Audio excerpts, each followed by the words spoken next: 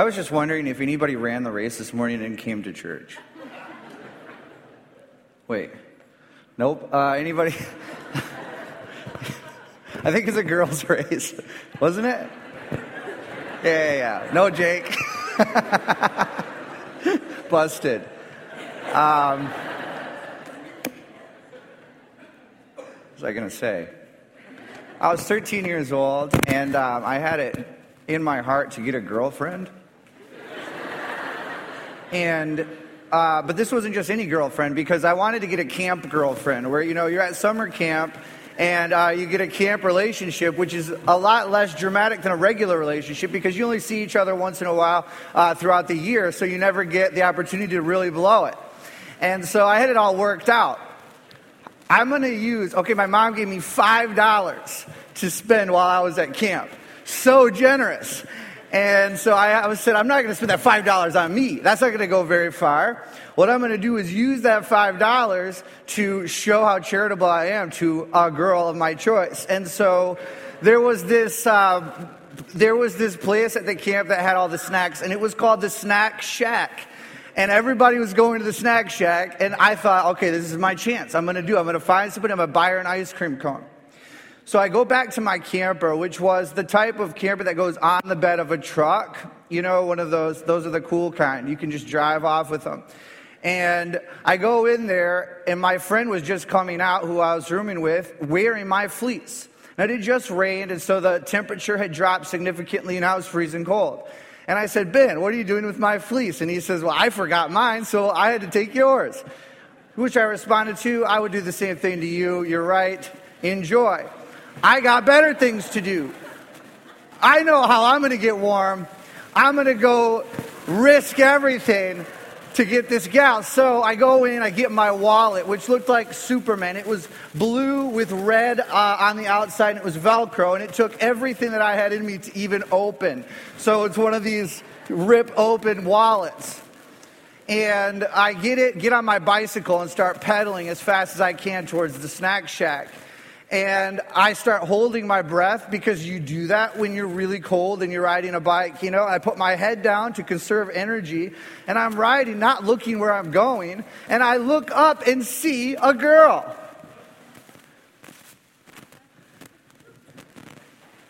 And the girl did not see me. And I was planning on running into a girl that night. But this was within a second, and we hit each other head on. I fly over the handlebars. Body parts are going everywhere. It was chaos. I come to. She's gone. I'll never know who that was. I think about this sometimes. I think, I bet you this could be anyone in here was this girl. And the reason why that's significant to me is because when I tried to get up, I couldn't move my arm. So this guy comes out of nowhere, like a doctor or something, and he's like, stay calm. And I'm like, I'm not hurt. I just got the wind knocked out of me. But I also can't move my arm. And he starts feeling my shoulder, and he's like, you broke your collarbone. I'm like, what's a collarbone? He's like, this bone up here, feel it. And it was separated. And I go, my parents are going to kill me. And so they take me to the hospital. And the doc says to me, Dan, you have to wear this brace around your shoulders for the rest of the summer. You cannot ride your bicycle. You cannot play baseball. You cannot go swimming. You cannot do anything but sit there and heal. And this was devastating to me. I mean, eating Hot Pockets and drinking chocolate milk at your grandmother's house all summer isn't all that bad. But at the time, for me, summer used to really mean something. Summer used to be the time in my life where everything was going to happen that was going to happen. I would not waste 1 minute of summer sleeping, 1 minute of summer doing chores. No, I am going to be taking advantage of the summer. All this warm weather has gotten me to start to think about this summer. And at some point in life, things changed. And I stopped looking at the summer with an ambition and started looking at the summer like kind of a throwaway time. Nothing's going to happen in the summer. Everything happens in the fall, in the winter, and in the spring. But let's just unplug in the summer and disengage and not take it seriously. What are you going to do this summer? Does the summer hold any value? And I'm not going to presume to tell you what to do with your time. I'm not going to be checking you guys' Instagram and being like, really? Another time at the beach? Really? Another time at the golf course? I mean, no, I'm not going to, that's not what I'm here to do. I'm a shepherd in this community. And there are wolves out there that would tell us that it's okay to take a vacation from our relationship with God. It's okay for you to disengage from leading your families. Fathers, your family needs you to pursue God in the winter and in the summer. Moms, your family needs you to not take a vacation on interceding for them. Young people, your family needs you to continue to pursue the source of life, our Heavenly Father. The world would tell us that it's okay to ignore God this summer and just unplug. But I have to argue, I think that there's a way that we can rest without forsaking our first love. Now, this isn't the part where I tell you to come to church this summer. I'm not going to tell you that. Some of you may need to come, some of you might not. But this is the part where I tell you to be the church this summer.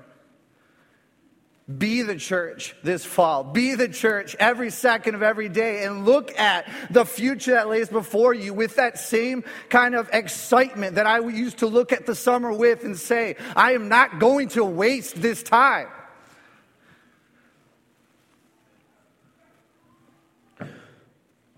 Your family needs you to be Jesus to them. Your city needs you to be Jesus to them. To look on them with the compassionate eyes of Jesus, to speak to them with the healing and truthful words of Jesus, to listen to them with the patient ears of Jesus. Your city needs you to speak truth to power like Jesus, to care for the poor like Jesus, to suffer alongside of people who are suffering with your companionship, bringing substance and value to the pain in this world like Jesus. Are you with me? We've spent 80-some weeks focusing our hearts and minds on the Gospel of Luke. And this day we're going to transition. We're now going to look at a figure in the Old Testament with the longest biography in the Bible. So are there any high schoolers in the room?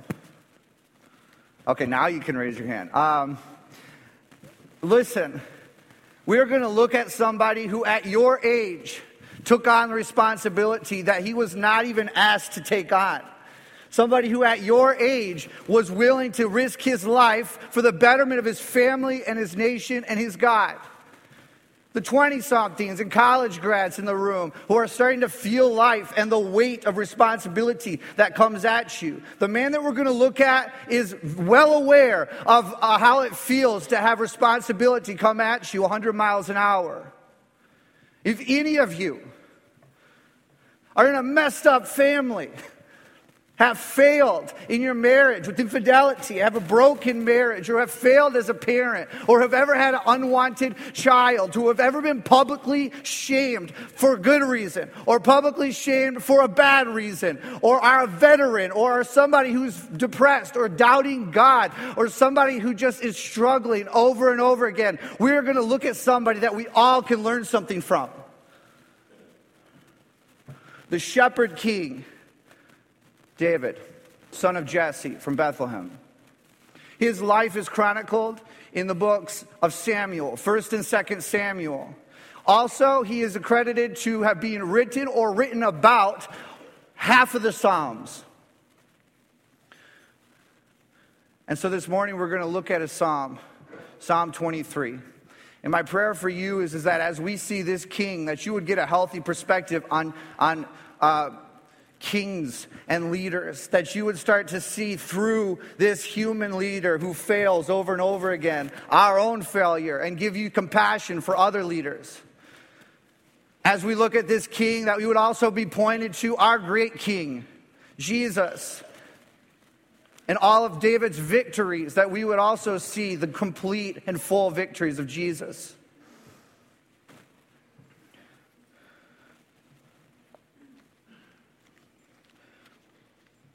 Psalm 23, please stand with me for the reading of God's word.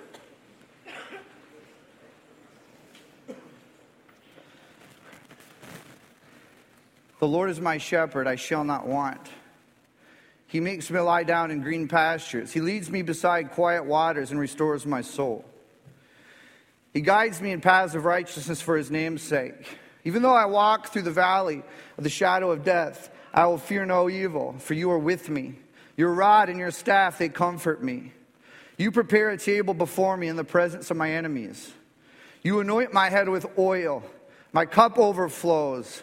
Surely goodness and mercy will follow me all the days of my life, and I will dwell in the house of the Lord forever. Amen.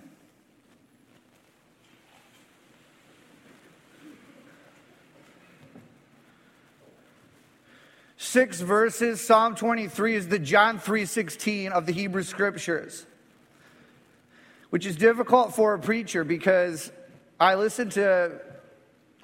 been to Psalm 23 hundreds of times and heard people share on it, but you never think you're going to. You never get assigned John 3:16. So all of the good ideas and things that I've heard in the past, I forgot to write down.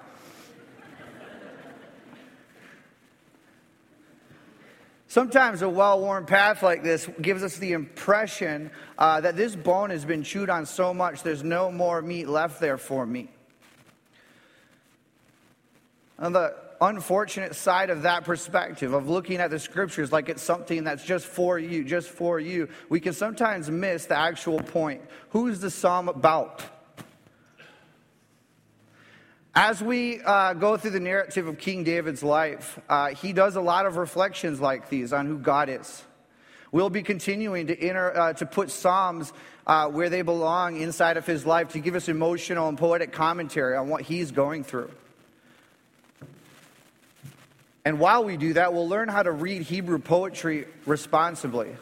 So the first lesson on Hebrew poetry is to consider it as not just a throwaway thing, something that was really well thought through and structured, something that took a lot of thought to make and craft. And one of the things that you'll start to see as you read this Hebrew poetry is that oftentimes the main point is not in the middle. The main point is on either side. Compare verse 1 and verse 6. There's a word in these verses that only appears at the beginning and the end. What is it? Capital L-O-R-D. That's the English way of giving us a clue that this is a Hebrew word that's very significant. You see those capital letters? That's the Hebrew word that's spelled Yod-Heh-Vav-Heh, which is the covenant name of God. When I was a kid, we used to say Jehovah. Nowadays, the popular opinion of how to pronounce this word is Yahweh. This is the covenant-keeping, the loyal, mighty, wonderful God of Israel. That is who this psalm is about. David is celebrating who God is. And that's challenging to me because I've looked at this psalm, oftentimes thought that this is about me. I would put the capital words on the Lord is my shepherd. I shall not want. He leads me. He lets me. He does this for me. The main point of this psalm is the Lord, which is great. If you were starting to wonder, I don't know what God's like. I don't know who he is. I don't know who to trust. David is writing this psalm, not just for him, but for us to know the Lord. The Lord is my shepherd. He provides. He's a guide. And he's very proud of his sheep. Those are the three things that I've observed in this psalm. The Lord is my shepherd who provides. Look at verses 1 and 2. The Lord is my shepherd, I shall not want.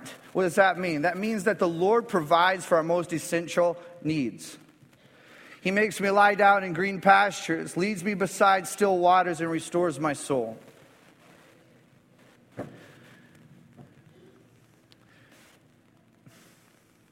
We know the value of having somebody that we can trust to provide for our essential needs.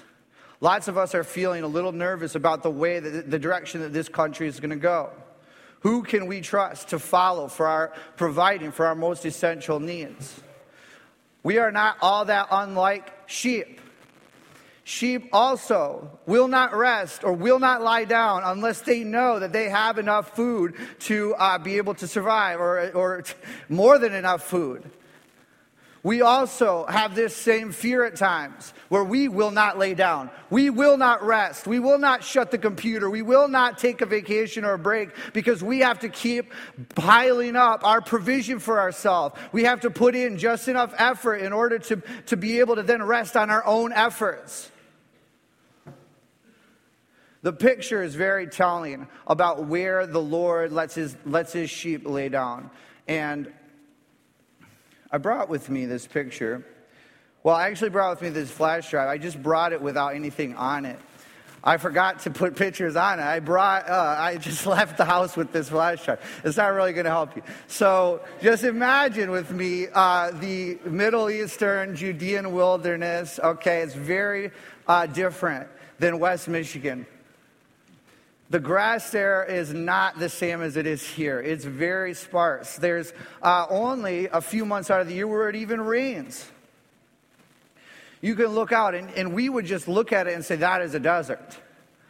And the grass that comes usually only comes underneath rocks or big rocks that can collect enough dew to go down into the ground and bring up a little bit of grass, which is basically the equivalent of a mouthful for a lamb.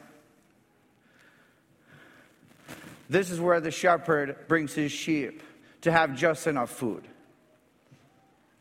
The essential amount of food.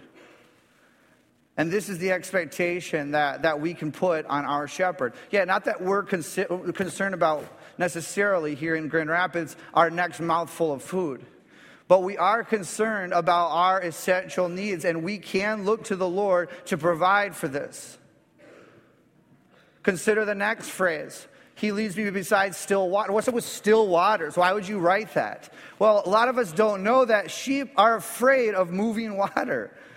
Ripples. Sometimes you see a shepherd moving stones out of the water so that it's a little more flat, or digging out a little pool for the lamb to be able to drink out of. And I know that sometimes, I know that a lot of us probably aren't afraid of water moving.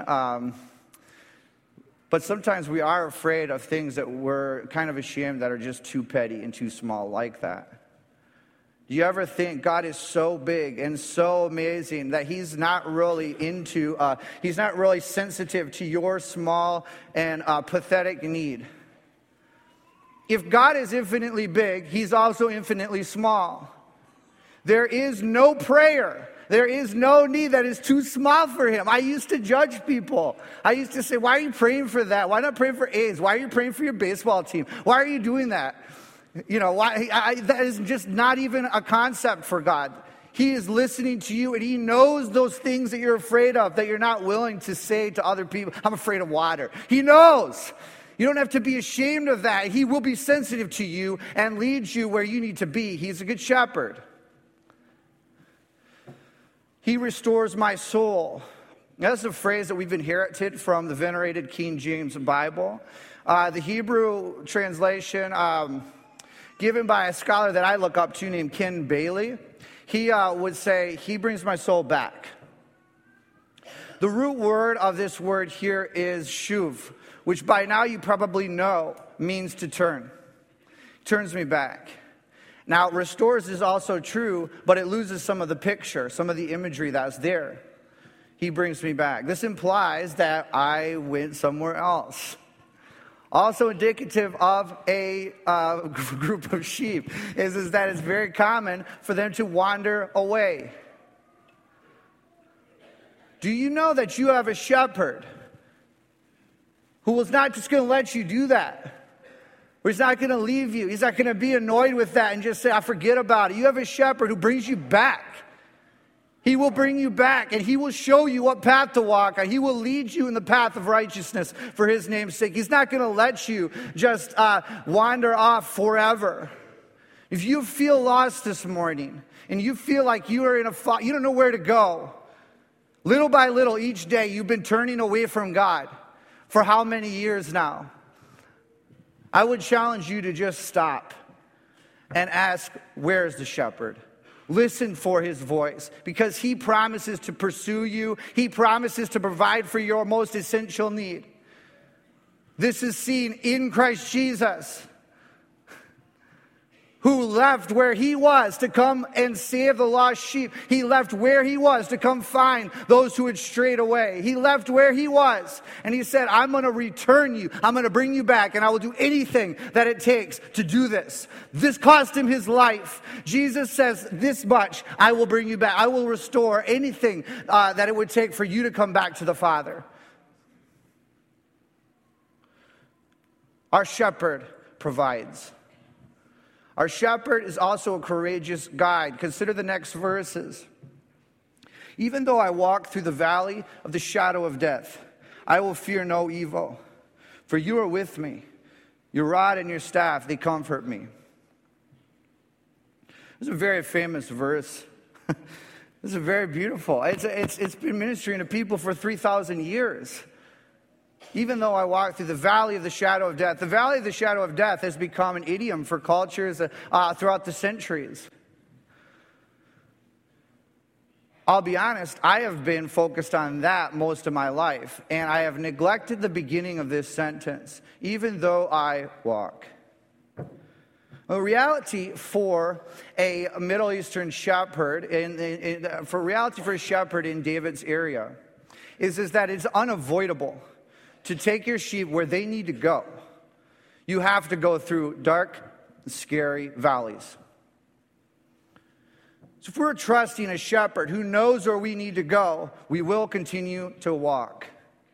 The fear and the temptation to let fear take the best of us is very big, where it will cause us to just sit down, plug our ears, close our eyes, and say, I'm not moving. This is too scary. How long have you been sitting in the shadow instead of following your shepherd? Eventually, in the shadow, we figure out that shadows don't really hurt anyone. The shadow of a wolf never bit anyone. The shadow of a bear never hurt anyone. But it also means that there's a wolf somewhere around here, so I'd rather just sit in the shadow instead of find out where it's going to be. And that life means you will never find the protection promised to you by your shepherd. That life is you just going to become comfortable in this fearful place and never moving forward. So what are you afraid of? Moving on, forgetting and healing? What are you afraid of making the wrong choice? Afraid of being rejected or of failing? Remember the words of our Lord when he said in Matthew chapter 6, no one by worrying can add an hour to their life. That's a lie, that if you are worried and fearful and sit there, that you will live longer. Stand up and move forwards after your shepherd. Ask yourself, if you have been sitting in this shadow for this long, am I following the shepherd? Does the shepherd want me to set up camp in this valley, the shadow of death? And the answer is no. And the answer is the shepherd will protect you and promises to protect you in your greatest need. Remember the words of the Apostle Paul when he says, not even famine or nakedness or danger or peril or sword can separate us from the love of our God in Christ Jesus. Our shepherd will see to it that nothing will separate you from him. With his rod and his staff, he is with you. Be courageous and move forwards. Paul goes on to say in Romans chapter 8, we are facing death all day long. We are led like sheep to the slaughter. And my question is, do you want to be that consistent and that good of a follower that you would be walking into a slaughter house and not even know it? Who do you think's leading the lamb? The shepherd. This psalm isn't a psalm that says to me, oh, you're never going to get hurt, or oh, you're never going to face death. Or no, this psalm is saying you can trust the shepherd to go as far as he wants you to go. You can trust the shepherd to take you, even if it means to death. For nothing, not even death, can separate you from your shepherd. He is a courageous guide, and he'll protect you. The Lord is my shepherd, and he also is very proud of you. Where do I get that? Well, look at the next verses. Even though I walk, the next verse says, you prepare a table for me in the presence of my enemies. You anoint my head with oil, my cup overflows. Now, as I was reflecting on this verse, I thought, why is he talking about food again? We already did the food and the grass and the water and the stuff before. Why does he come back to food? Maybe different reasons. But I was thinking it has more to do with the presence of my enemies. C. Baxter Kruger, in his book, The Undoing of Adam, has a chapter entitled The Dastardly Trick. And what the dastardly trick is this. When we are in a place where we see our guilt and our failure, when we're at, say, a church service or something, that we're just really understanding how sinful that we've been, what can happen is in that moment, that good moment where you're looking at Jesus and you're saying, thank you, the enemy will whisper into your ear, look what the Son of God had to do for you. You are so wicked. You are so damaged. I can't even believe that nobody else is as bad as you. You are the worst. And then that seed gets planted in our hearts in that vulnerable moment and grows up to actually turn into self-hatred. Or we continue to walk as if we don't really belong here, but we are just welcome to be here because there's extra space. Yesterday I was offered Cubs tickets. And it wasn't because they wanted me to go, it was because there was extra tickets. And because I love baseball so much, I considered just taking the ticket, of course. I mean, why not get a megabus and go watch it? This is not that. The equivalent of this verse would be for the owner of the Cubs to call me and say, "Dear Mike, I want you to come to the Cubs game today with me. As a matter of fact, I want you to throw out the first pitch. Now, I know you're a great Tigers fan, and we're playing the Tigers, so why don't you could just wear your Justin Verlander jersey? As a matter of fact, I'm going to put a table of food and drinks in the Cubs dugout because it's such a good place to watch the game. If any of them give you any trouble, they won't because I'll be waiting on you hand and foot." He prepares a place for me in the presence of my enemies. Doesn't necessarily have to do with food. It means I will stake my reputation on you. I do not care how shameful it might be. I do not care how other people might view me, how your enemies might associate me with you. I will wait on you, and I will prepare a table for you no matter who's watching. Time and time again, this is embodied in our Lord Jesus, who was caught eating with sinners. And they said, "How could you eat with them? You must be a sinner too." And he never once corrected them. He never said, "No, it's just my street corner. I don't really know these guys. I'm here because I have to be here." He never was ashamed to be there. He is willing to be numbered with the transgressors. Jesus is willing to be associated with lowlifes. He's willing to be associated with imperfect people. Remember the words of the writer of Hebrews in chapter 12 and verse 2. For the joy set before him, he endured the cross, scorning its what? Shame. Don't die like that, Jesus. It's shameful. I don't care. I'd be happy to do it. For the joy set before me, I'd be happy to be ashamed for you. He prepares a table for me in the presence of my enemies and gives me special treatment, anointing my head with oil, and my cup is overflowing. This is your shepherd, and it's how he sees you. My final thoughts are this last verse here. Surely goodness and mercy will follow me all the days of my life, and I will dwell in the house of the Lord forever. Now, as I was reflecting on these verses, I thought, man, all of these lines are really clear pictures if you dig into it. Except for this one. Why did he say, surely goodness and mercy will follow me? It's kind of ambiguous. It's hard to picture. The Hebrew word there for goodness is tov, which I'm sure you know is a very common word. It's good. And mercy here is the Hebrew word chesed, which we translate steadfast love, loving kindness. So chesed and tov. I wonder if this picture would be helpful for you. If the sheep are following the shepherd, which is the way they do it in the Middle East, what's following the sheep? Sheepdog. What if God's sheepdogs are named Hesed and Tov?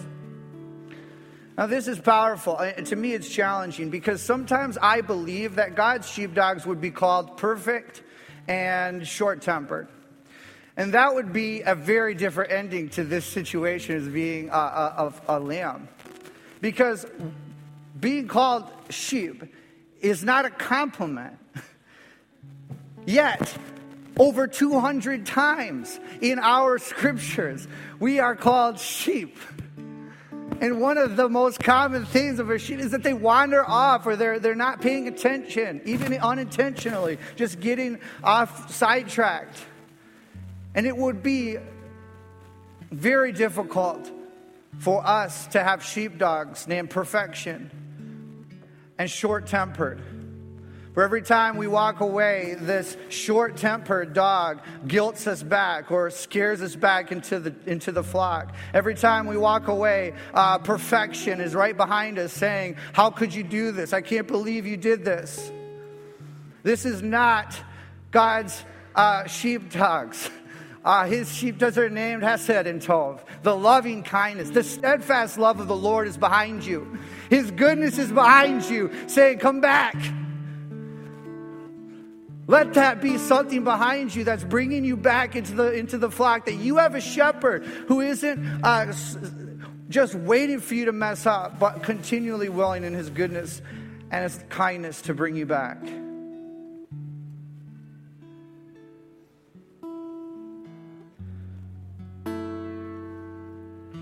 How do we have confidence to dwell in the house of the Lord forever? Well, consider these words of Jesus in John chapter 10 and verse 27. My sheep will hear my voice. I know them and they follow me. I give them eternal life and they will never perish. No one can snatch them from my hand. My Father has given them to me, and he is greater than all, and no one will snatch them out of my Father's hand. I and the Father are one.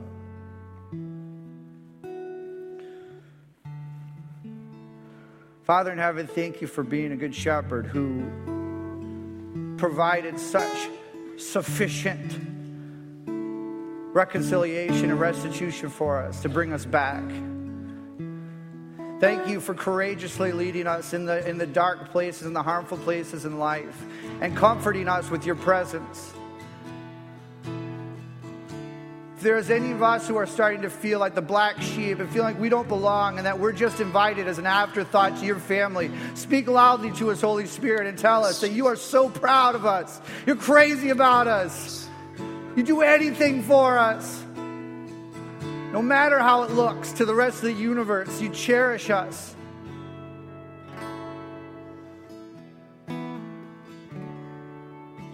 Thank you, Jesus, for having such a strong grip, keeping us in your hand.